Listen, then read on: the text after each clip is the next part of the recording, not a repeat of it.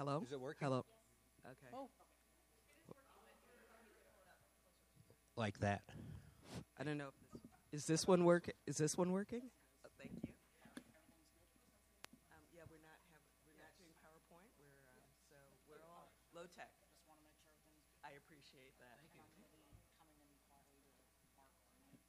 Okay. Oh, great. Okay. All right. Thank you.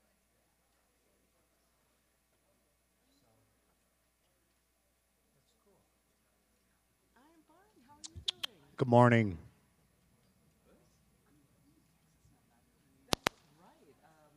right. I've been following you a little bit. How's Texas going? Yeah. Okay.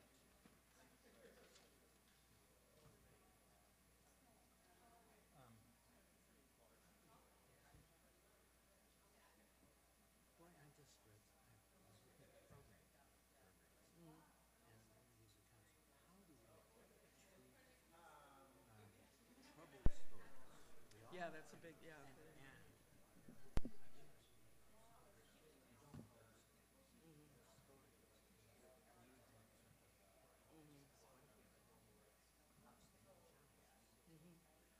I think, yeah, one of the problems is that visitors tend to shy away from challenge.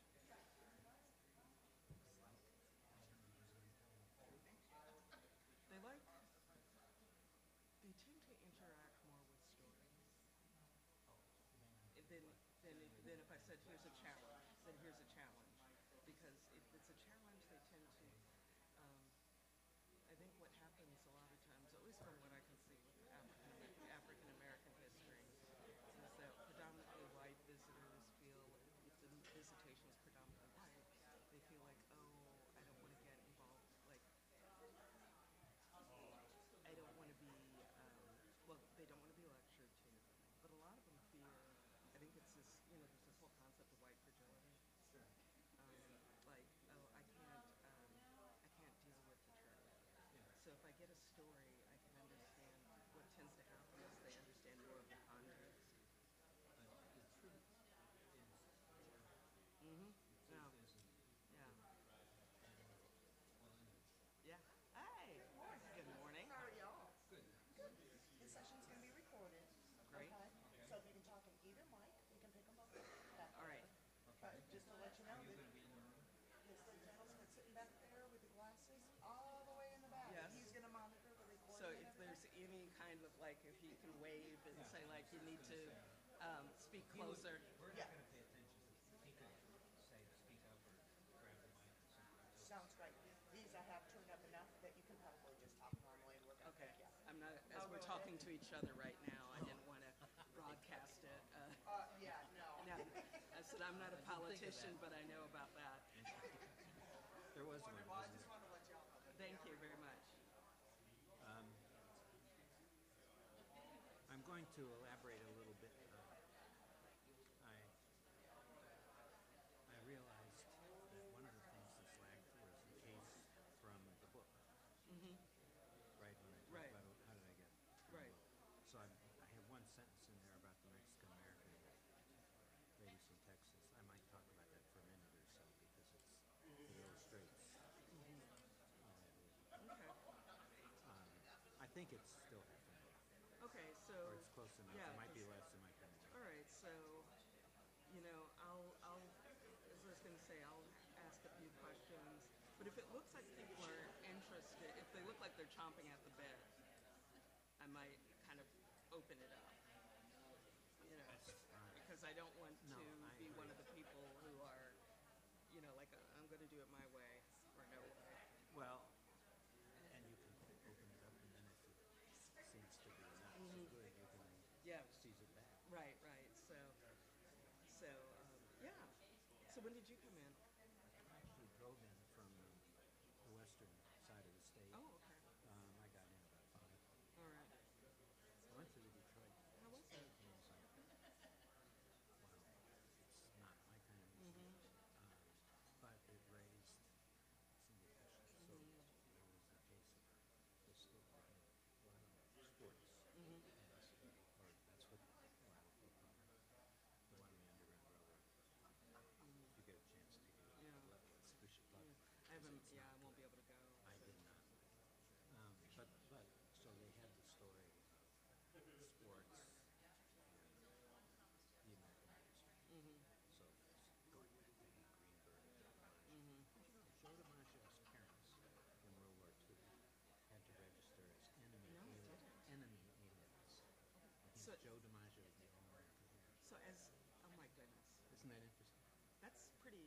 that's a, Now that's they an, had am- that fair. yeah, So, but that's an there was amazing the- detail. that That's was- an amazing That's a great detail. detail. That's you asked. Because, that's the best single thing I learned. because, if anything you know about Joe DiMaggio, I mean, Marilyn Monroe and people who know sports Right, know a lot baseball, more. yeah. But it's definitely an American, like, His parents and were enemy. so they had immigrated from Italy. He was a Yeah, first he was Italian generation. American. Okay, I did not realize that. So I didn't know that he was a first generation immigrant. Well, I'm not sure he was first generation. But His parents were. okay, yeah. All right, He, all right. Dave, I imagine he was San Francisco Italian. Yeah. So wow. So that was good. And then there was one other thing I thought was good. But basically, it let you, basically, it said, with all the migration to the defense industries and problems. Well, it didn't really talk about the experiences. But also, yeah, There were problems. yeah. Of course. But the problems were the conflict and retention Yeah. and all that, strife. It wasn't, it was being frank, but it wasn't being invited to think about it. It wasn't really, it was telling stories in my view, letting the readers think about it. Worth going to for that reason. Okay. Not a great, not in my view. State Good museums stuff. struggle. State museums really struggle. Who? State and city museums really struggle. I like the St. Louis. You like the one in St. Louis? I liked it. I haven't been back there in about 7-8 years. So Well, so that's what when I it's- was there. Yeah, it was. I thought it was. They're doing good stuff I in thought the it was community. really good. I thought it was real. The fact that that they talked about disability activism as part of the whole civil rights movement, and they talked about gay activism as part of the civil Right. rights movement. I was really impressed with that. The fact that when Ferguson happened, where They, the they people kept- convened, history. Yeah. Well, it is 8:30, so Okay, I am sorry. going to get us started. Good morning. Good morning. Okay. I hope that I'm impressed that you're out here for the first session of the conference. The first 8:30 is often very early for some of us. My name is Modupe Labodi. I teach public history and museum studies at IUPUI, Indiana University, Purdue University, Indianapolis. Yes, representing back there. I'm sorry, I don't know what. Put a microphone in front of me and start doing shtick here. It is my great privilege to serve as a moderator for today's speaker. And if you have heard of the oft-quoted statistics that, quote, Americans put more trust in history museums and historic sites than in any other source for exploring the past, which has kind of come into almost a commonplace now, you are familiar with some of David Thielen's work. That is a quotation from page 105, if you'd like to look at Google Books, of Presence of the Past. And in the 1990s, David Thielen and Roy Rosenzweig and a team of historians, teachers, graduates, students, museum professionals, and public historians undertook an audacious, groundbreaking project that I'm not sure if it will be repeated. That project was to create a census of behaviors, attitudes, and experiences related to the past, trying to understand how Americans look at, think about, play with, work with the past. The team devised a study to explore not only what Americans thought, but the activities they undertook, such as looking at photographs. This is the one that I often use when I'm meeting with groups, especially of people who think they don't like history. I said, what was the most recent historical experience you've done? Most of them say they don't do history. But when you say, have you looked at pictures? Have you talked to somebody that you care about, whether they're related to you or not, about their past experiences? They'll say, yes, I have. And, of course, I got that exercise completely from Presence of the Past. This study conscientiously documents the different ways in which ethnic, racial, and national groups were underrepresented in previous studies and involved focused interviews with what's something that's very difficult to do now, which is landline telephone-based interviews. but also more focused interviews with groups of African Americans, Mexican Americans, and really fascinating people resident on the Oglala Sioux, the Pine Ridge Reservation, the Oglala Sioux. It is hard to underestimate the importance of David Thielen's work that has been involved in the foundations of much of the historical practice that we undertake today. David Thielen came to history in somewhat of a traditional way. He earned a PhD at the University of Wisconsin-Madison and also studied citizenship in the Progressive Era. He spent most of his formal academic career at Indiana University Bloomington, from which he recently retired, and like many people are finding their retirement, I think, more busy than when they were involved in their formal wage labor. He's a dedicated scholar and has spent much of his career trying to understand in various ways the relationship between citizenship or democratic life and history, whether in his first book, The New Citizenship, which looked at the Progressive Era in Wisconsin, to his deep interactions with museums and libraries. He has twice received the ASLH's Award of Merit and has been committed to international understandings of the past, not only the US and other countries, but looking at how other countries look at history. He was the longtime editor of the Journal of American History and helped shift its emphasis to taking on more interest in museums and public history projects. David's most recent work is the 2015 Building a New South Africa, One Conversation at a Time, in which he and Carrie Morgan documented a community project designed to get people talking. It's a fascinating exercise in reading about people living in what is quote unquote called the New South Africa, contending with issues such as the legacies of apartheid, especially in a township called Alexandria, or Alex, talking about the present realities of racial antagonism and national antagonism, physical and emotional safety, crime, economic hardship, but also issues like what it's like to be a sister, what it's like to be a neighbor. So today, we're going to be very low-key. We're not going to be using this blue-screened panel up here. David will be giving his talk, then I'll be asking a few questions, and then we'll be opening it up to the audience. So I now introduce to you David Thielen.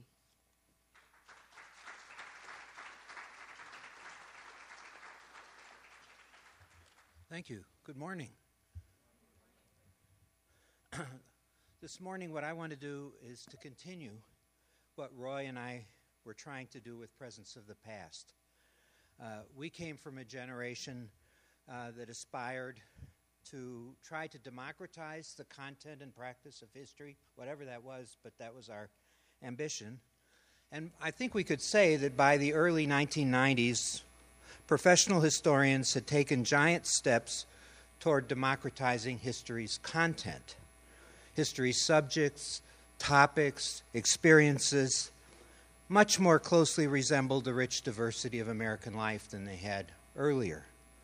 But, as many people observed at the time, professional historians have been much less successful in democratizing the practice of history. Roy and I hoped that a survey of how Americans understood and used the past in their everyday lives might provide clues for better connecting professional history with everyday experiences with the past.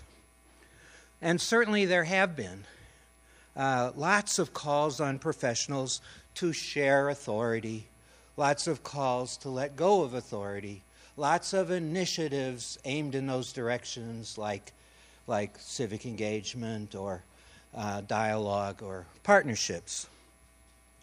Well, since being involved with the Presence of the Past, I've observed dozens of practices in museums, in national parks, in classrooms, and I've concluded that too often they fall short of their democratic potential for a very surprising reason. And the surprising reason is they have too narrow an understanding of history.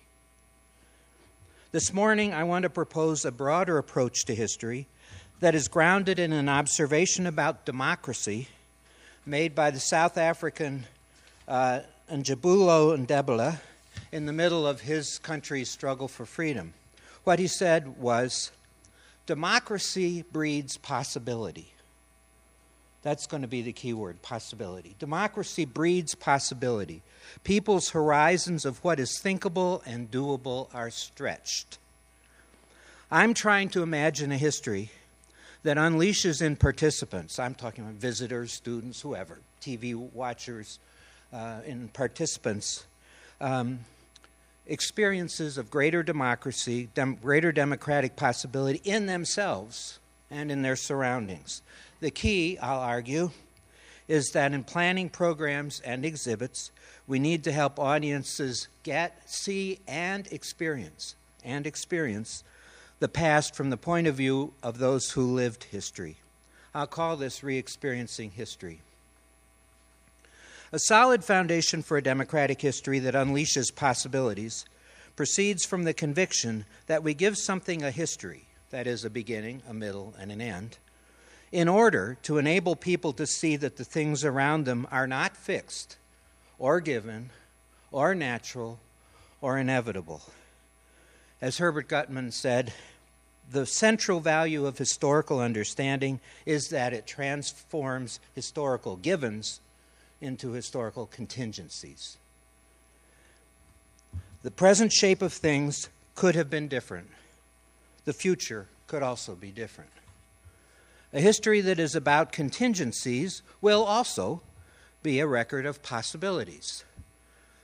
Possibilities that people uncover and explore in themselves and in their worlds. I want to propose how we can experience such a history from two starting points that are grounded in this notion of experiencing democracy. I want to start with the best mentor I know for thinking about democratic experience, Walt Whitman. Indeed, Whitman insisted that experience is the best starting place for people to develop a broader understanding of democracy. Democracy, wrote Whitman, is a great word whose history, I suppose, remains unwritten because that history has yet to be enacted. So how could he write a book about something that hasn't yet been enacted? And the answer he gave was that though it hasn't yet been enacted, the present contains within it sites or experiences, democratic starting places, what he called democratic vistas. The present has those things from which people can glimpse and nurture still wider and deeper democratic possibilities from the middle of these small things. And he named in his own life a number of such democratic vistas, and I think that'll give you a sense for yourselves. Democratic vistas. For example, when he was in the midst of a loving companionship, he could glimpse more like what a larger democracy would look like. When he voted, he could, or didn't vote, he could glimpse more of what democracy might look like. When he was nursing soldiers in war who had been wounded but still believed in the cause, he could glimpse more democracy. When he walked on the streets of cities and saw people from different ethnic groups and different occupations talking among themselves, he could envision democracy, more democracy. And when he imagined a future when women would be completely equal to men, he imagined he could vision more what democracy would be. Now, what Walt Whitman's democratic vistas have in common was that they were experienced as open-ended. They each come with possibilities. A relationship, a companionship, can change. It can get hotter, it can get colder, it can go this direction, it can go that direction. But whatever it isn't stable. It's open-ended. When he picked up a ballot to vote, he had a choice. He could go any direction or even not vote. Open-ended. This open-endedness, this fluidity of experience, is what makes it central to democracy, open-endedness. When democracy takes hold of people's lives, concluded John Keane in his recent monumental study of democratic practices over 3 millennia, when democracy takes hold of people's lives, it gives them a glimpse of the contingency of things. In a similar vein, James Kloppenberg concluded from his recent study of democratic ideas that an orientation toward open-endedness is what defines democracy.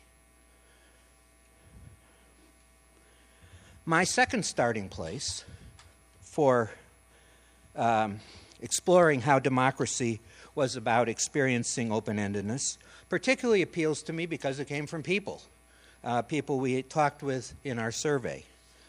20 years ago, when Roy and I were trying to make sense of all this stuff that we had no practice making sense of, that people were telling us about how they used the past, I thought the most intriguing thing we heard, didn't know what to make of it, but I thought the most intriguing thing was that respondents seemed to always focus on experience as the key unit in history.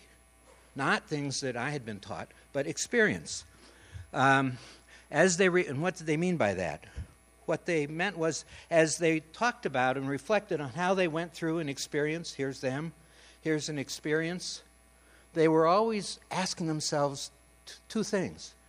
And it didn't matter what the experience was, the divorce of their parents, fighting as soldiers in battle, whatever the experience is. There was always two questions. One is, how did that experience change them? Was I changed by being a soldier? Was I changed by the divorce of my parents? And how much did they change it? Did they make a difference in the war or in the divorce of their parents? The point was that they could change or be changed by passing through an experience. That experience was open-ended. I still recall vividly a Mexican-American woman who told us, who went on at some length, she lived in Texas, and she went on about this challenge she faced. Her son came to her one day and said, and it was in his senior year, as I recall, in high school, and he said, my girlfriend, who was Anglo, my girlfriend's mom won't let her come to the prom with me because I'm Mexican-American. And when she talked about this experience, she doesn't recall what she told her son, but what she recalls is her agony of trying to figure out what to tell him. I had raised the kid with these understandings of the relations between Anglos and Mexicans in Texas. And she had raised him to believe things were getting better. She's a mother. She wants him to have hope. She wants him to think that prejudice isn't going to hold him back. So he expected, when he asked the girl to come to the prom with him, he expected she'd say yes. And she failed. The parents wouldn't let her come. Now, see, this isn't just about history. It's not just about interpreting the relation of Mexican Americans and whites. This is about something much more important. It's about being a parent and raising your kid and developing, helping them to develop reasonable expectations for navigating the world. In other words, this is the payoff of open-endedness. It's what to her, and she talks about it years later, I didn't know what to do. I didn't know what to tell him. Open-ended. Re-experiencing is, first of all, an experiential form of inquiry in which people try to understand and use the past, not by distancing themselves from a moment in the past they wanted to observe, but by trying to participate in it as fully as possible. To explore the open-endedness before us is also to imagine change and to reflect on our capacity as an agent of change. The challenge Reliving presents to scholarship is not to invent something new, but to recognize and take seriously something that is intuitive and familiar. Indeed, Wilhelm Dilthey in 19th century Berlin, R.G. Collingwood in 20th century Oxford constructed whole philosophies of history around re-experiencing. Collingwood called it reenactment. Dilthey called it re-experiencing. It's the same thing. Reliving the open-endedness of experience. Of course, no one can literally stand in the shoes of someone else. But as Elie Wiesel insisted, understanding may only be possible if we try to go through what original participants experienced.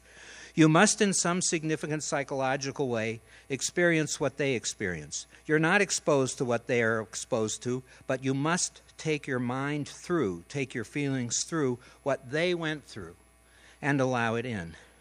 We can understand what an earlier actor was experiencing because we, too, have felt sad or angry or loved or embarrassed or forgetful.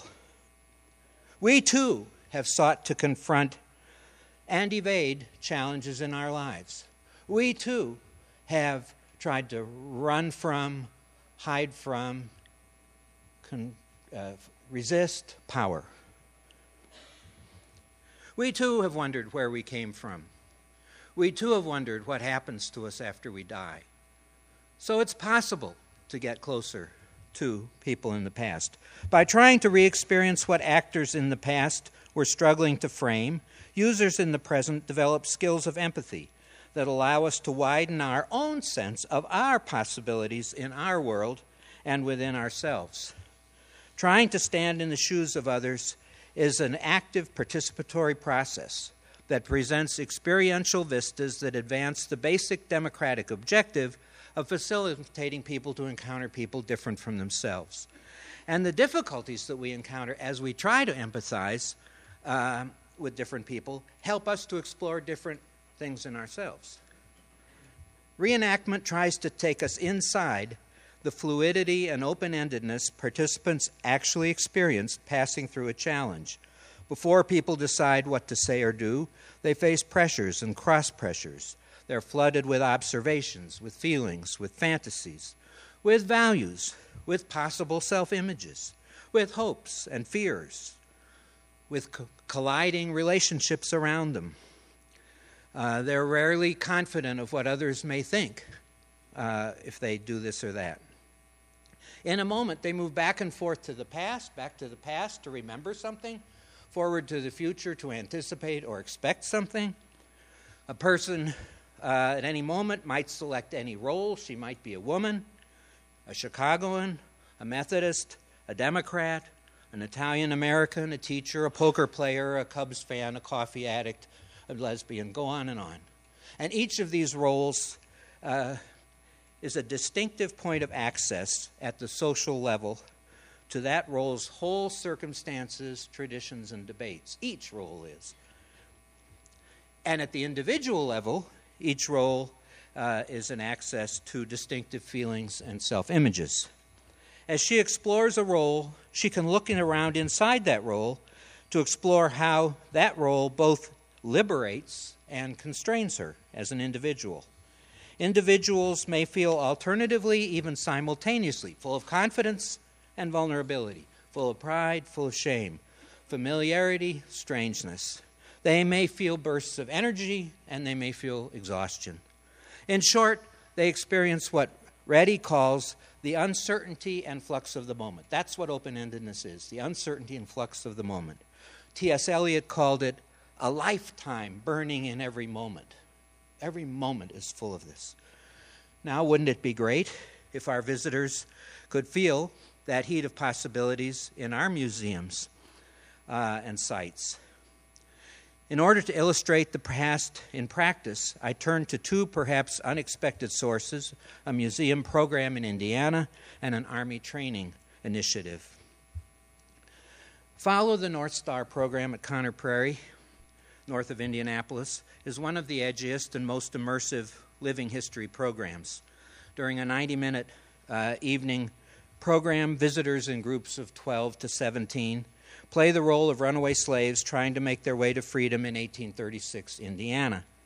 Along the way, they encounter slave owners, slave catchers, slave traders who are chasing them, hunting them, and want to sell them back to slavery. They also meet Quakers and free Negroes who help them figure out how to escape to Michigan and Canada. In a debrief at the end, participants reflect on what they learned about themselves as hunted slaves, as individuals, and as makers of history. In the 1980s, the United States Army revived staff rides, which went back a long time before, to earlier military conflicts as a major initiative to transform the way it used history to train soldiers. Failure to defeat a weaker enemy in Vietnam, difficulties in turning military victory into civilian stability in Iraq, led the Army to rethink what soldiers should learn from earlier battles. Instead of training soldiers to fight down the chain of command, following traditional doctrine and manuals distilled from earlier battles, the Army wanted to shift the line of sight from studying battles after they had happened and explaining the outcome to uncovering the open-endedness soldiers originally experienced in the midst of battle. Each participant played a role of a key figure in a battle, and then in groups of 20 or 30, they traveled, often in vans, to the original battleground. And when they got to a battleground, they stopped at 10 or 15 places along the way. And at each place, they would try to look at the open-endedness present, the alternatives, the possibilities in the terrain, in each other. What was it like before the battle? Possibilities. At the end, they discussed not only what they learned about the battle and warfighting, but what they learned about themselves. The same thing as at Conner Prairie. What they learned about themselves from passing through these experiences. Participants liked these projects, they said, because they felt like participants in history, fully immersed with bodies, with senses, with feelings. In their usual encounters with history, in museums, in classrooms, on TV programs, they said they had felt like spectators who listened to or read or looked at an exhibit that some expert had told them what had happened. By contrast, a Follow the North Star visitor reported, I'll just do this for a lot of visitors here, you're a participant instead of kinda sorta listening in on history. Participant instead of kinda sorta listening in on history. You don't know someone else lives until you walk a mile in their footsteps. On a staff ride to Chancellorsville, Army Chief of Staff Carl Vono observed that history infuses with living immediacy. The student quickly learns that battles are not merely matters of theory or doctrine. They really happened. And they happened as open-ended, fluid, contested realities. That's what was important. Ordered by slave catchers and slave traders to show their deference to whites by looking down at their feet and not facing them, visitors reported feeling the experience of intimidation, surprise at the readiness to be passive, wanting to be invisible. They experienced the feelings and emotions of being sort of second class, not human, or being seen as stupid in the bad guy's eyes, how it feels to be afraid and powerless, experiencing the feeling of being hunted and at risk. The intimate fears that Civil War soldiers had experienced standing on the very sites where we stood on a staff ride kindled in participants memories of what they had encountered in Iraq and Afghanistan, practices that transported people to the vulnerability real people felt when they tried to escape slavery or battle.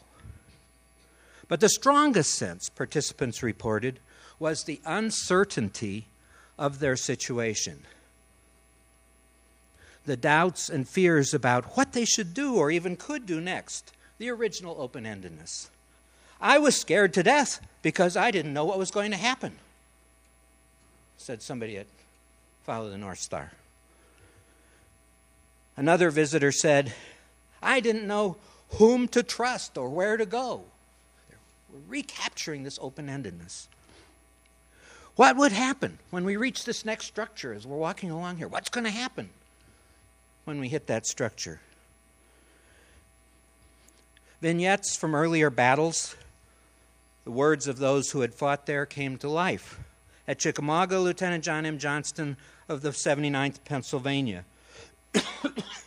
We had marched thus but a short distance and were rising the slope of a hill when we were suddenly opened on by a body of the enemy's infantry, lying concealed below its crest. There is a buzz and a confusion on the right of the regiment. It wavers, it breaks. Our left companies now break and follow the right in confusion. I feel more like crying than anything else. The staff ride manuals are full of accounts of what Clausewitz had called the fog and friction of war. This time, Lieutenant Colonel Watt Floyd of the 17th Tennessee, so sudden and unexpected was the attack from our rear that every man seemed to act for himself regardless of orders. Or at Antietam, Colonel R.T. Bennett of the 14th North Carolina, confusion that seemed remediless followed, open-ended. It's a real experience. The hardest part of framing a military challenge, as Carol Reardon put it on the Gettysburg staff ride, was to overcome the natural instinct to impose order and closure on a situation, and instead to keep things fluid, the basic reality of war. The point of a staff ride, said James Stensvag, chief historian of the Training and Doctrine Command, was to encourage soldiers to widen the range of what they experienced, to think outside the box of formal doctrine, of manuals, to seek out and explore for themselves and respond to the realities open-ended in front of them. Trying to stand in the shoes of others, to understand how they frame choices, led many to turn toward and explore themselves. Since it's a personal experience, said a Follow the North Star visitor, you start thinking things about yourself. Said another, I don't think it's so simple to know whether you would be the person you wish to be if you were really there. I particularly like this graduate student who said she was a graduate student in history, and she was really troubled by that her experience as a scholar, where she'd read lots of stuff on slavery, did not prepare her for exploring her capacities as a real person. Sorry. It was a frightening discovery. I'm quoting her now. It was a frightening discovery that when reading words, it was easy to assume that one would resist oppression. But when actually experiencing that oppression, one might not have the courage to resist. Another said, I tried to learn about myself. Some things I liked, some reactions I didn't like.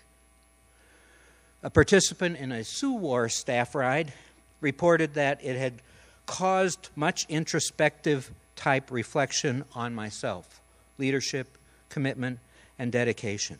And in the so-called integration phases at the end of staff rides, that's what the participants would talk about, what they learned about themselves, what I'm capable of. They took you right into that open-endedness, which, anyway.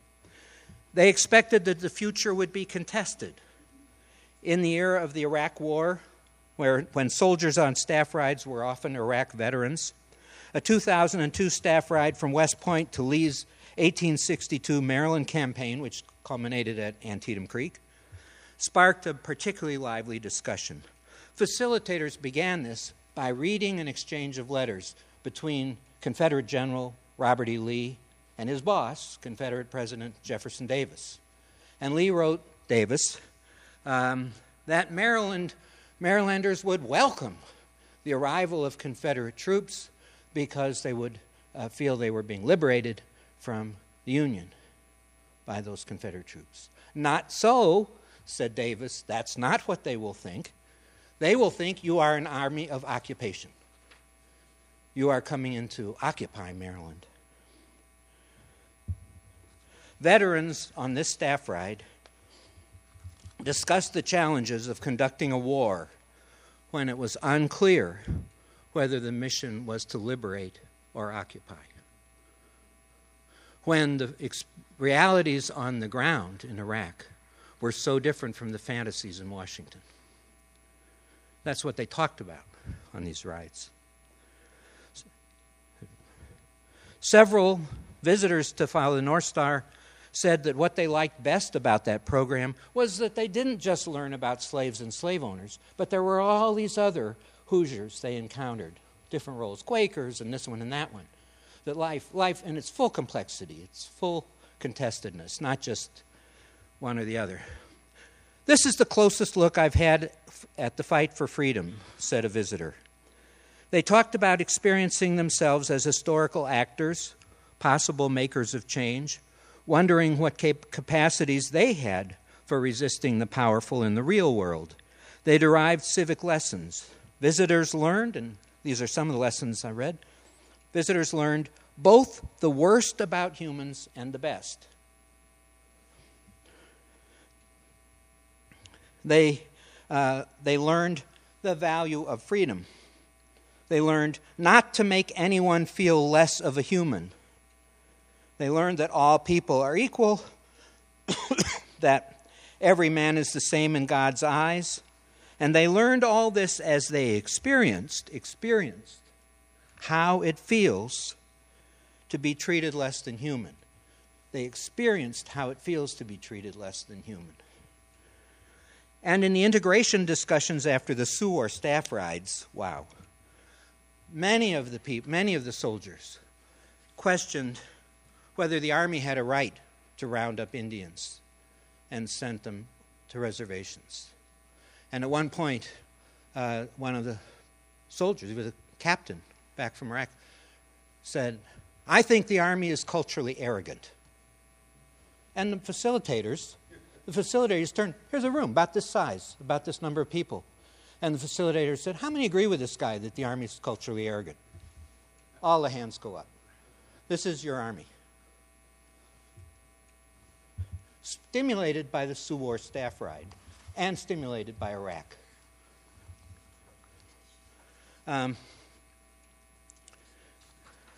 From these practices, participants encountered people and circumstances different from their own and thereby widened the sense of human possibilities they could draw on. They practiced trying to empathize, to widen horizons of possibility, to explore what they were capable of in a world composed of contingencies. We try to stand in the shoes of others, to see things as we try to understand others in everyday life. The great democratic promise of these practices was, as Jonathan Clark wrote, quote, "To restore to history to life means to restore to it its open future. And this entails restoring an open future to our present too." These practices invited visitors to figure out how they could make a difference if they believed their futures were truly open. Indeed, to figure out how they could make history. Thank you.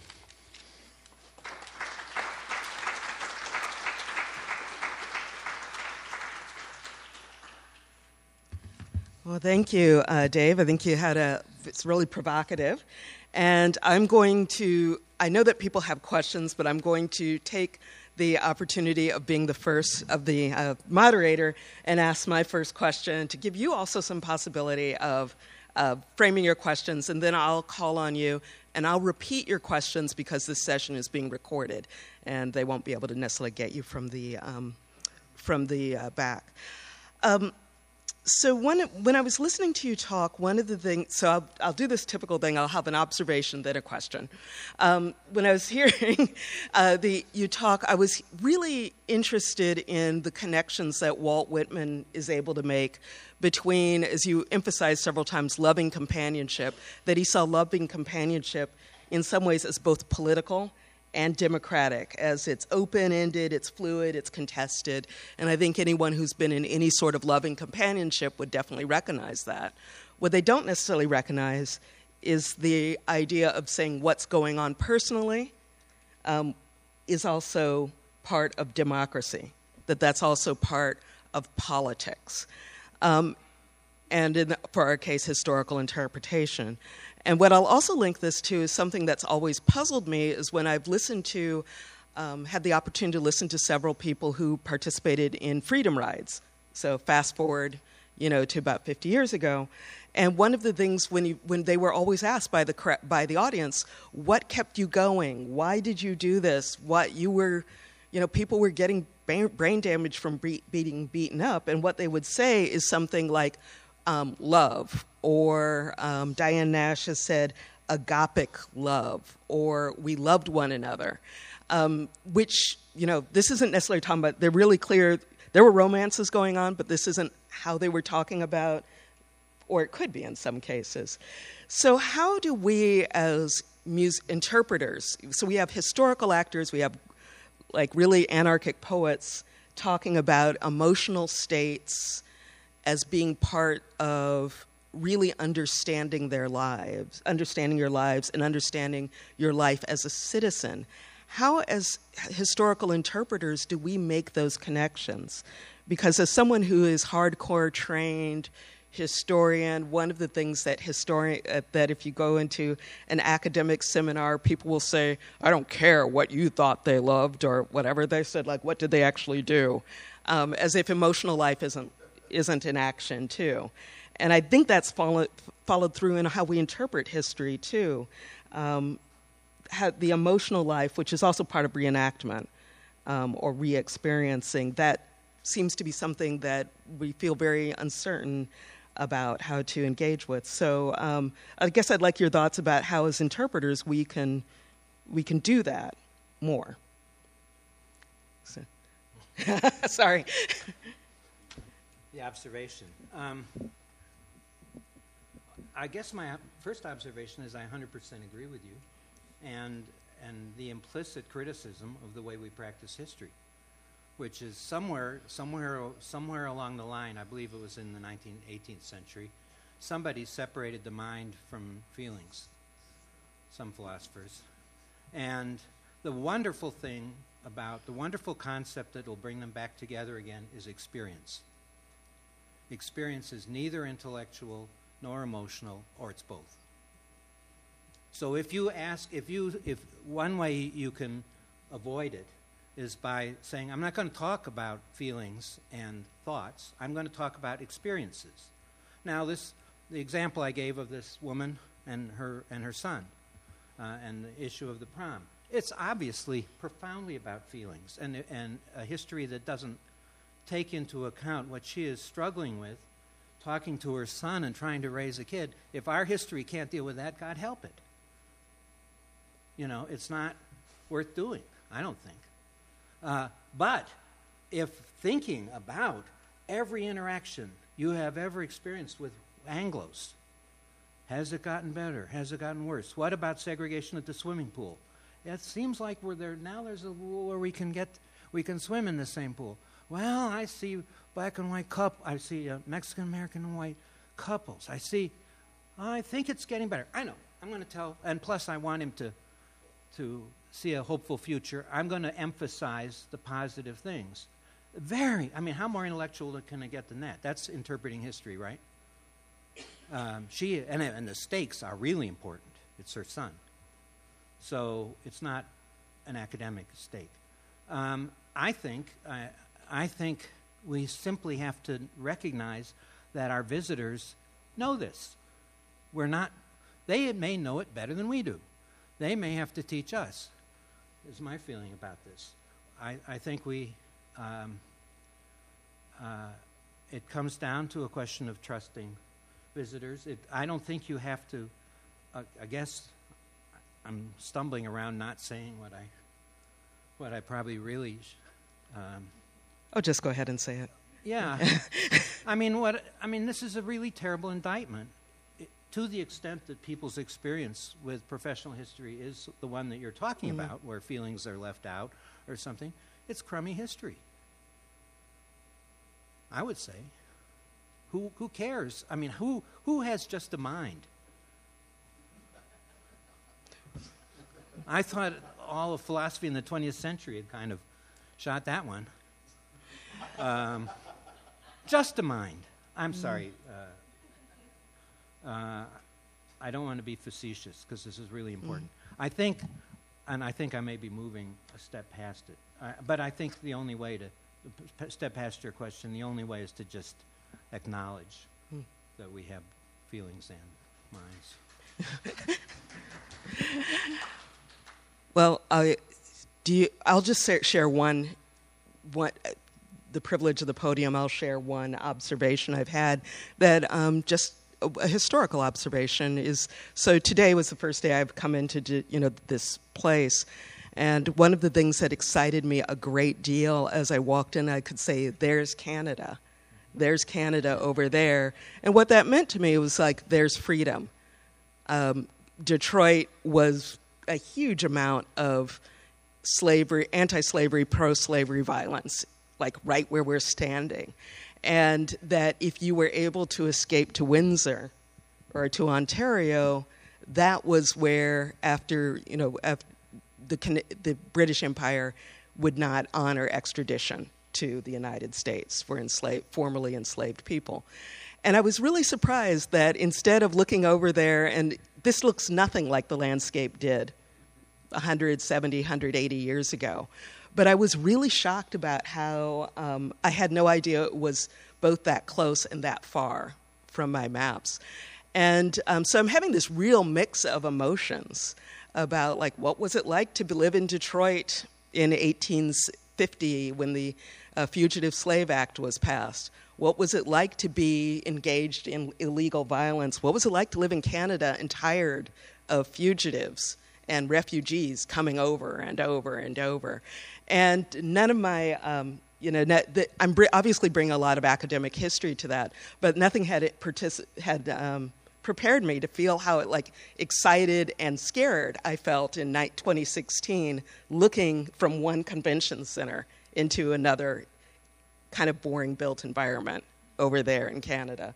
And I'm not sure what you do with those emotions. I just wanted to share if that was a historical emotion I had today. Can I? Sure.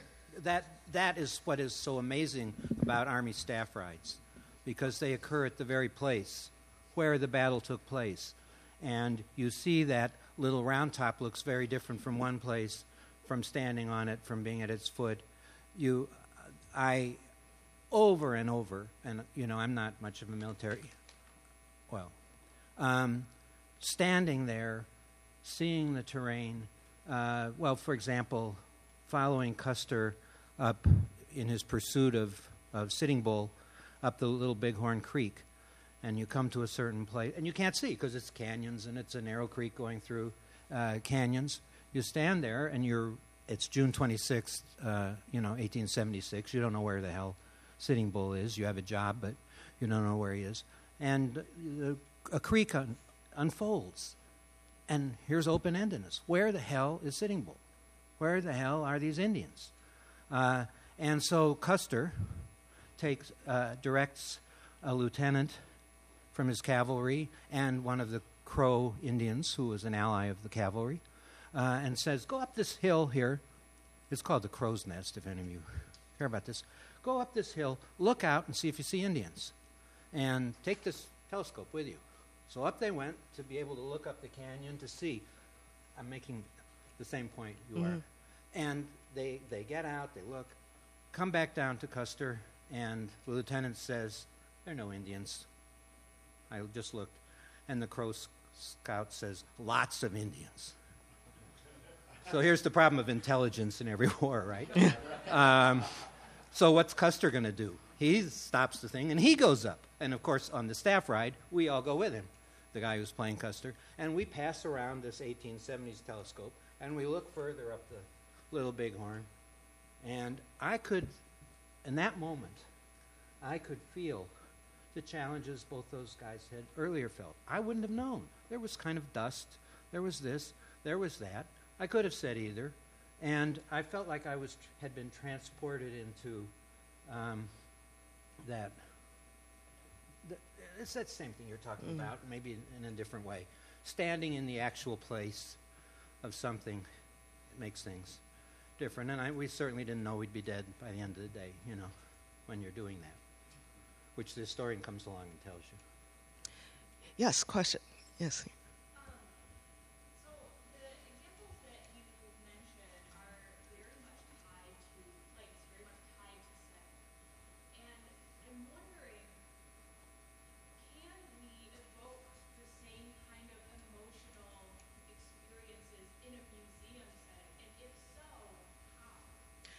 So the question is that the examples that Dave Thielen brought up in his presentation were very much tied to place, to physical place, and it being in a place. The question is, how can we bring those same sort of emotional feelings and resonance when we are actually in a museum setting?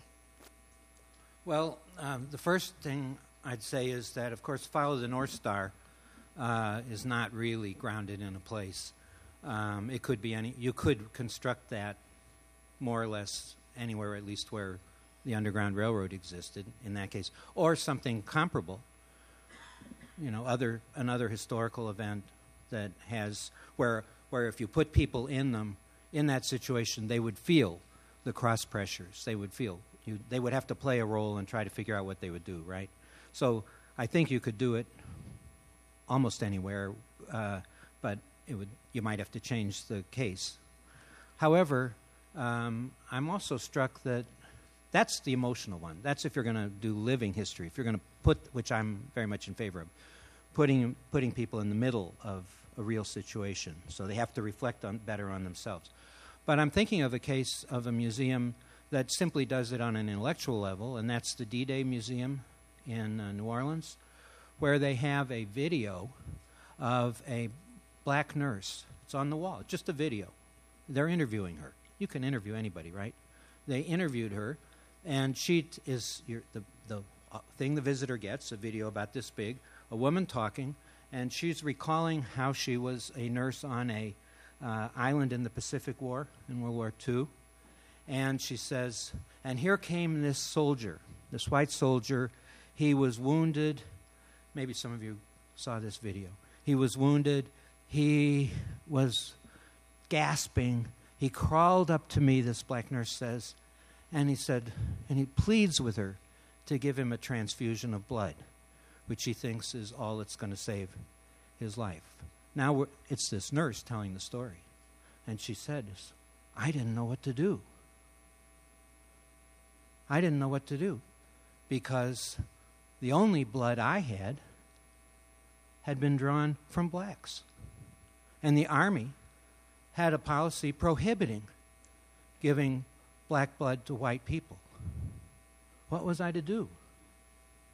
End of video. That's a smart. If you can leave the question not only about help trying to get in her head as she tried to agonize, but also you immediately think, what would I have done, right? So I think it's more. It's not so much the situation. It's the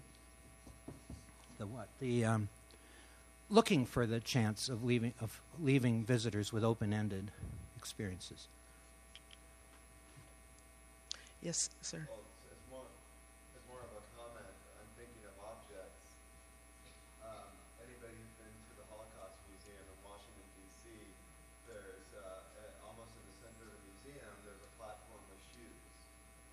And it's one of the most profound experiences I've ever had, because everything that story represents is distilled on that plinth of empty shoes.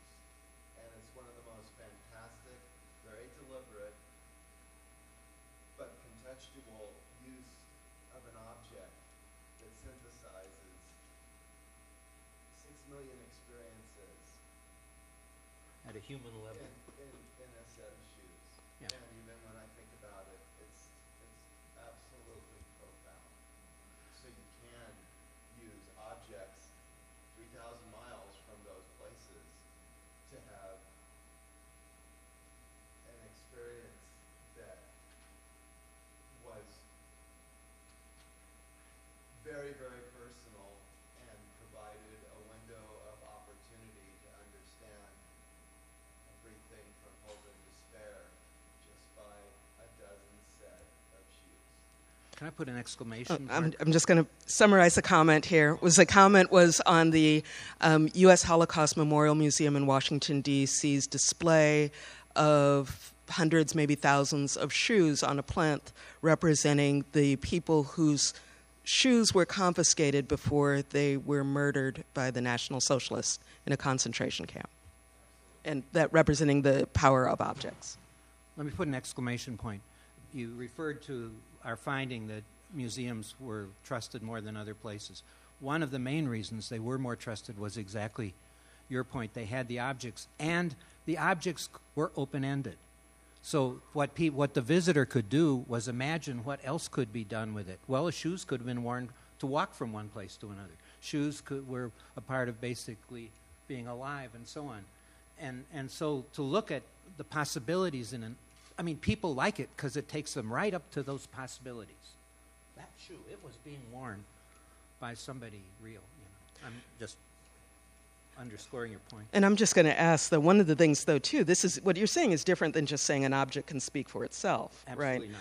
Because I'm just thinking about, like, if you have, like, a washboard, that seems like that washboard's really different if it's being used in a string band versus if it's being used in an army camp by a laundress versus by a maid whose employer will not allow her to use the washing machine. I mean, those are really different. It's the same object, but radically different contexts. So, yes, here. It kind of leads to something I was thinking about, in that you've got the fact that we are challenged constantly by the fact that history is not black and white. It's a series of shades of gray. Those grays are influenced by multiple perspectives. And I was thinking about the Army staff drive, what Custer was thinking. I kind of found myself wondering, what was Sitting Bull thinking? Crap, where is the cowboy? Yeah. On the other side. What experiences have you had in the complexities of showing multiple perspectives and helping the public understand that history is shaped by the way you view it? So the question is to say that history, as we all know, is not black and white, but many of our visitors expect that, maybe. So one of the difficulties is the question is, how do you show the multiple facets of history? Well, multiple perspectives. Or multiple perspectives, right? yeah. That's what all of these things, that's what they have in common. They may not be the academic notion of multiple perspectives, but when, on the second day of Gettysburg, in the evening of the second day, when Lee and Longstreet are looking over here at the Union lines, and they're trying to debate, do we charge tomorrow or not? And Lee, the boss man, says, we can do it.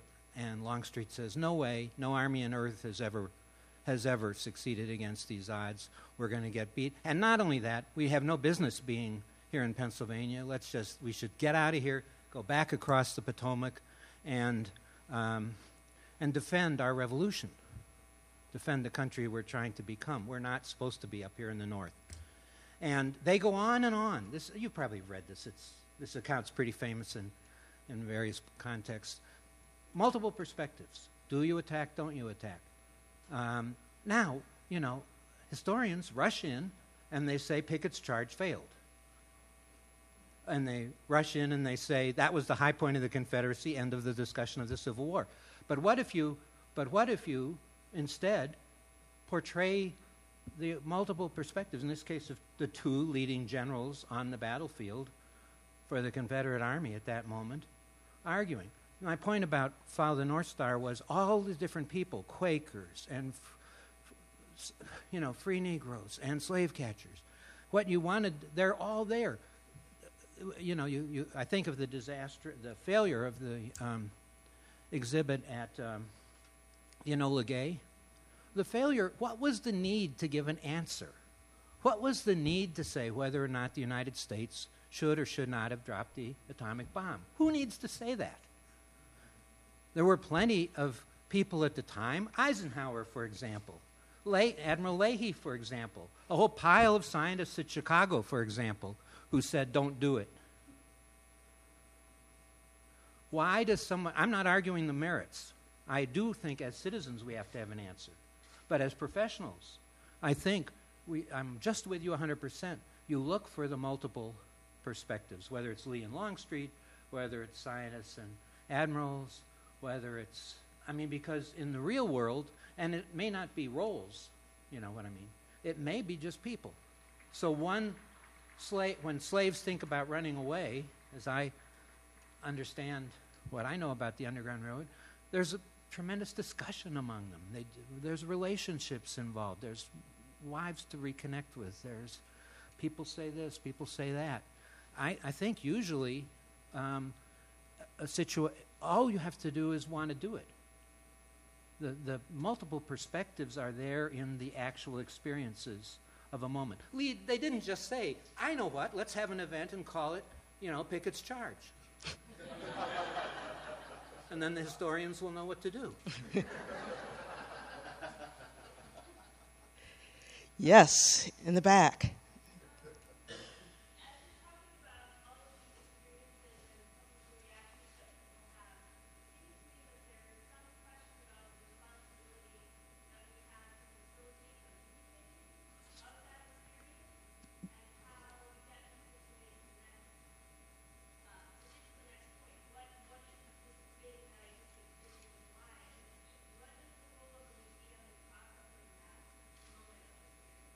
So the question is observed that the focus has a lot of time now been on the experiences, and the experiences that in these cases are happening within institutional, as being sponsored. What is the responsibility of the museum to facilitate meaning making from those experiences?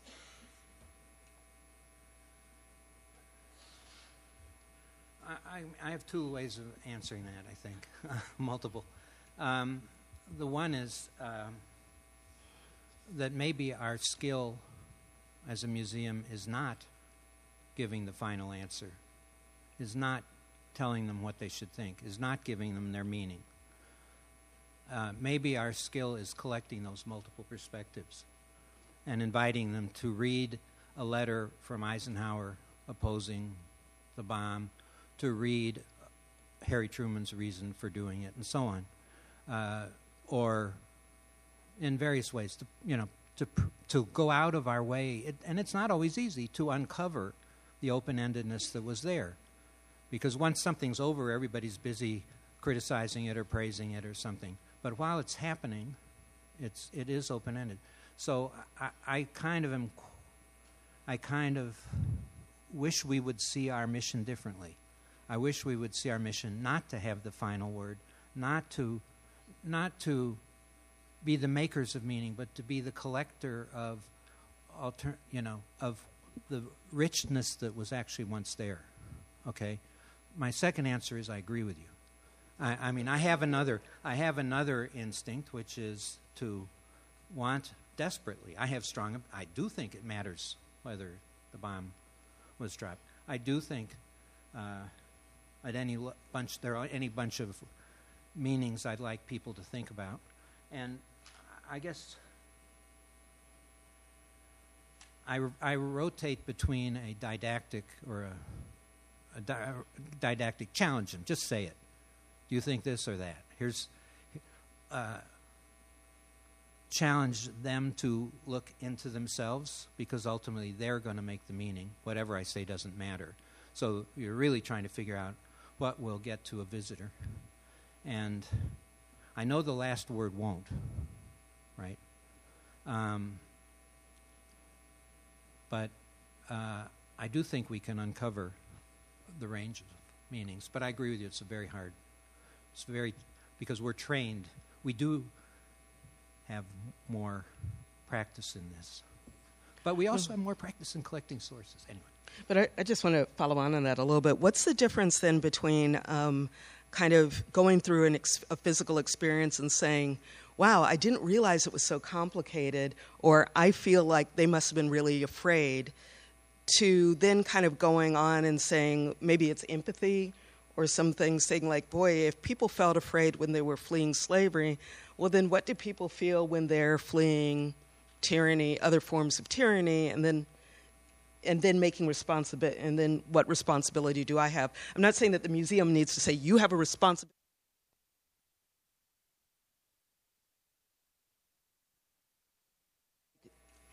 Gee, I hadn't thought about that people are people, and they would feel, and I don't mean to, I don't mean to be facetious, because that's, historical empathy is extraordinarily difficult.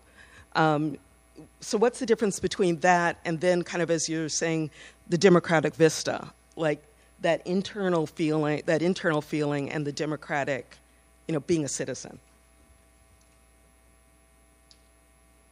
Oh, yeah. Is that a question? Yeah, that's a good, sorry. Or it's just an observation. If you don't want to do it, I'll just kind of put it out there.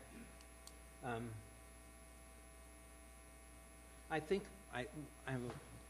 one problem is thinking of historical empathy literally. Mm-hmm. So there's no way. I think a good starting place is to say, I can try to put myself in your shoes, or I can try to put myself in General Longstreet's shoes. I'm not going to. I can't even put myself in my own shoes from this morning, or 10 years ago.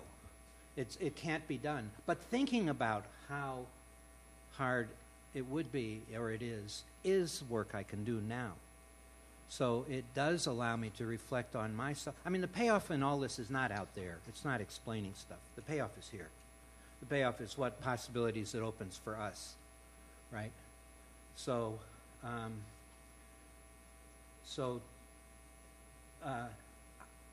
mean, there's 1,000 things probably historically wrong with Conner Perry's presentation of, Indiana in 1836. Somebody can come along and probably write a book about it. Some of them have written at least articles about it. But that's probably a good exercise especially for Conner Perry. But really compared to allowing people to experience intimidation, vulnerability, thinking about it themselves, and realizing, what I really like, what I remember about a whole lot of the visitors to Conner Prairie saying was, they said, I wasn't a slave. I didn't know what slavery, and they always say something like this, I only experienced the tiniest little bit of it. I only experienced a little sliver of it. I always knew I'd be free. I could hear the cars riding around in suburban Indianapolis. I knew I was free. So why was I so scared? What did it tell me about me? And that's the question. So you're trying to stimulate, them to. They won't be taken in. They'll never assume they're runaway slaves. Someone in the pink shirt with checks, yes.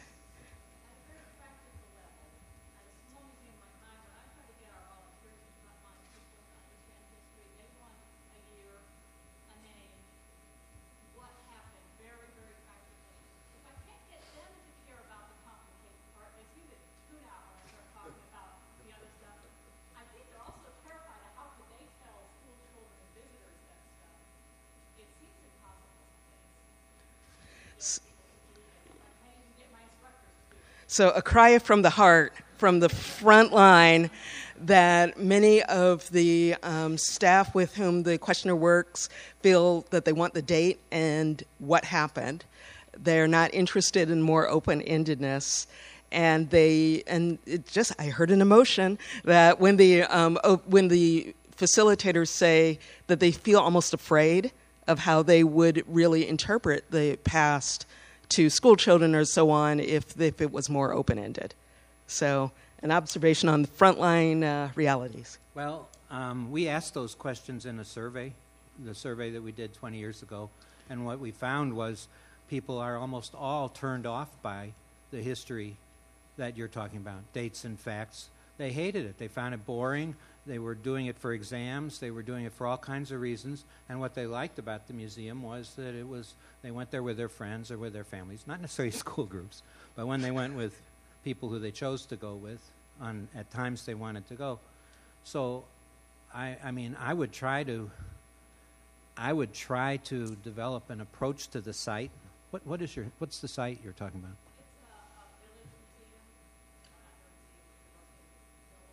So Village Museum, relocated building structures. Right. Right. So coming into this this site with very strong expectations, I would say, of a progressive history where Dallas goes from very little to an amazing city. Yeah. What I would try to do is I wouldn't give into it. I wouldn't I mean, would I answer the question? Of course I would. If somebody said, what year did it happen? Yes, so you could get on. But I try to frame the experience around something with the village that they could... I mean, they were real people, right? And there presumably were people who lived in that village, and they presumably had encounters, and they had hopes, and they had fears, which somebody can find, right? I would try to start there. And in the back there, yes.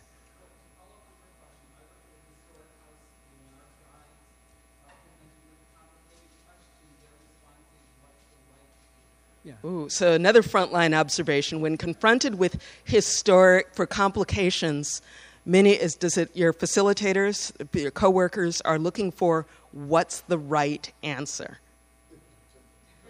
So I feel a lot of anxiety coming from the front lines. And are you following on with that, or okay?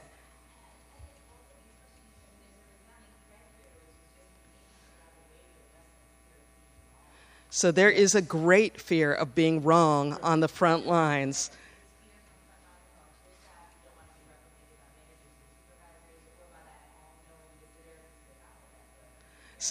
So fear from being reprimanded by supervisors, by having the know-it-all visitor, and we love them very much, right? The ones that say, "No, that's not what I heard." Do you have No, but I'll bet there are other people in the room who do. Okay. So how do you deal with it? How do you deal with it when somebody demands to know the right answer? Well, I think you told us at the beginning, and that is, this is not necessarily intellectual facts, this is emotion. And I'm from Los Alamos, so I'm from, this is our museum. Right, And, yeah. we don't ask, was it right or wrong, because that's not our role. Our role is to talk about what the scientists did and what were their emotions. And so, Oppenheimer changed his mind over time, and that's part of the story, and that's part of everybody's story. What are those emotions? In Conner Prairie, the guys who were going out after the slaves had emotions too, and so they're all there, and let's bring it all together. There is no right answer. So one of the suggestions from someone working at Los Alamos is trying to bring the multiple interpretations to the front. And I should say that those are often documented. So it isn't just like as the Civil War issues in the back there. Yeah, and just to follow up on that, one of the things that you've done in concert with the National Coalition of Sites and Concepts is exploring this idea of dialogue and exploring the idea of different truths. The fact that sometimes it's not about a right or wrong answer, sometimes it's about different answers.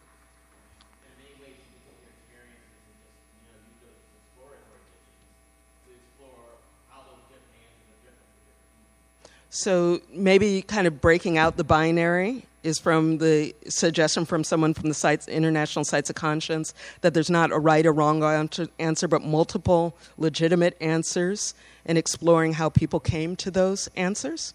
Great. I do South African. Okay, and I've got to just get one more person, Okay, then you sure. can conclude with South. Yeah, yes.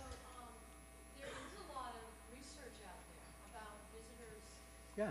Really, Conner Prairie is not the only piece of information, and so docents and volunteers need to be exposed to this information. They need to have these experiences, and it's a whole different form of professional development for volunteers and docents that hasn't been done very much in many sites. And it's also about hiring. Eventually, when positions come open, we need to look for completely different people than we had in the past. So, this is an extraordinarily important kind of logistical issue, is that if we want to change the types of interpretation, we might think about the different types of people that are hired and also receive professional training to... Research and different studies that help them realize that visitors want to have these experiences. They want to feel like they're back in the past. They want to have a challenge. They want to be challenged. They really do. And then also kind of the commenter is saying there is very important research in visitor studies. There's a visitor studies association as well, and that provides the real data indicating that this isn't just something that people feel that visitors want. Visitors say they want this. Let me go back to something that was being said that I found extremely helpful dealing with all of these issues. And this is from South Africa, where there's a revolution. Power changes. They've got to deal with the past. The past was one where people killed each other a lot. And the South African Truth Commission came up with 4 truths, 4 ways of that South Africans could use to make sense of their past. 4 different lines of sight on history. I find this the smartest thing out there. They say the first truth, they called it, the first truth is forensic truth. Who did what to whom, when, where, who killed whom. But this is the truth of a detective. This is the truth of outsiders, right? It's who did it. So we don't want, that's not a good enough history. We want second truth, experiential truth. How did the people involved experience it? Whether they were perpetrators or victims or bystanders or beneficiaries, whatever word you want to know it, you want to know how each individual experienced a moment. But the trouble with that is everybody experiences it differently. So there's a third truth, what they call dialogic truth or social truth. And that is you put people in conversation with each other. You put the torturer in conflict with the person he tortured. And they get to talk to each other about what it was like. And are you really still a human being when you were wringing that thing around my neck? Dialogue, real dialogue, not academic dialogue, not chat, but real dialogue between people involved in this. And then, so that's a way to deal with the problem of individuality. But then there's still moving on. So how do we move on as a nation who killed each other? And the answer there they call healing truth.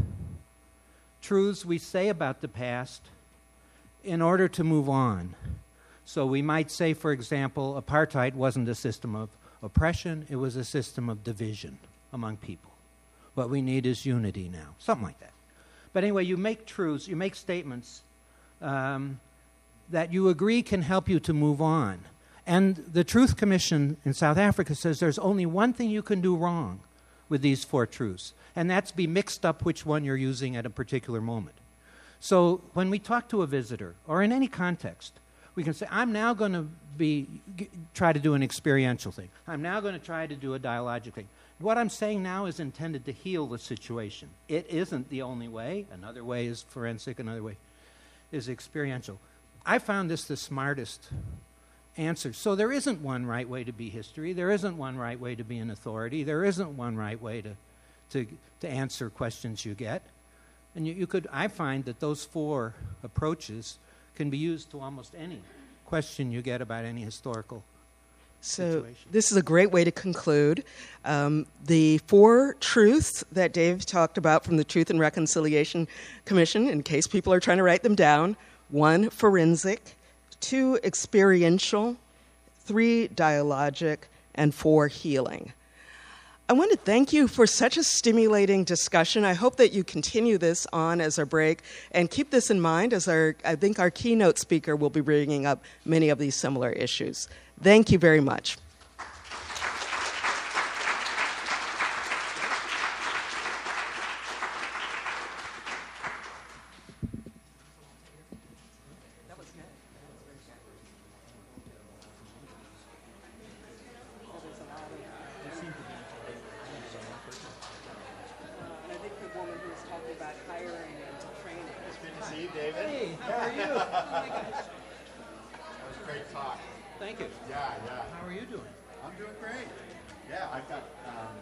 St. Paul? Yes, I'm still in St. Paul. Yeah, and we're working on a project that just echoes and reverberates with everything we were talking about. I really appreciated your Barnhart, I really appreciated your yeah. Are you around for a drink or something? Sure, Well, I yeah. do visitor research.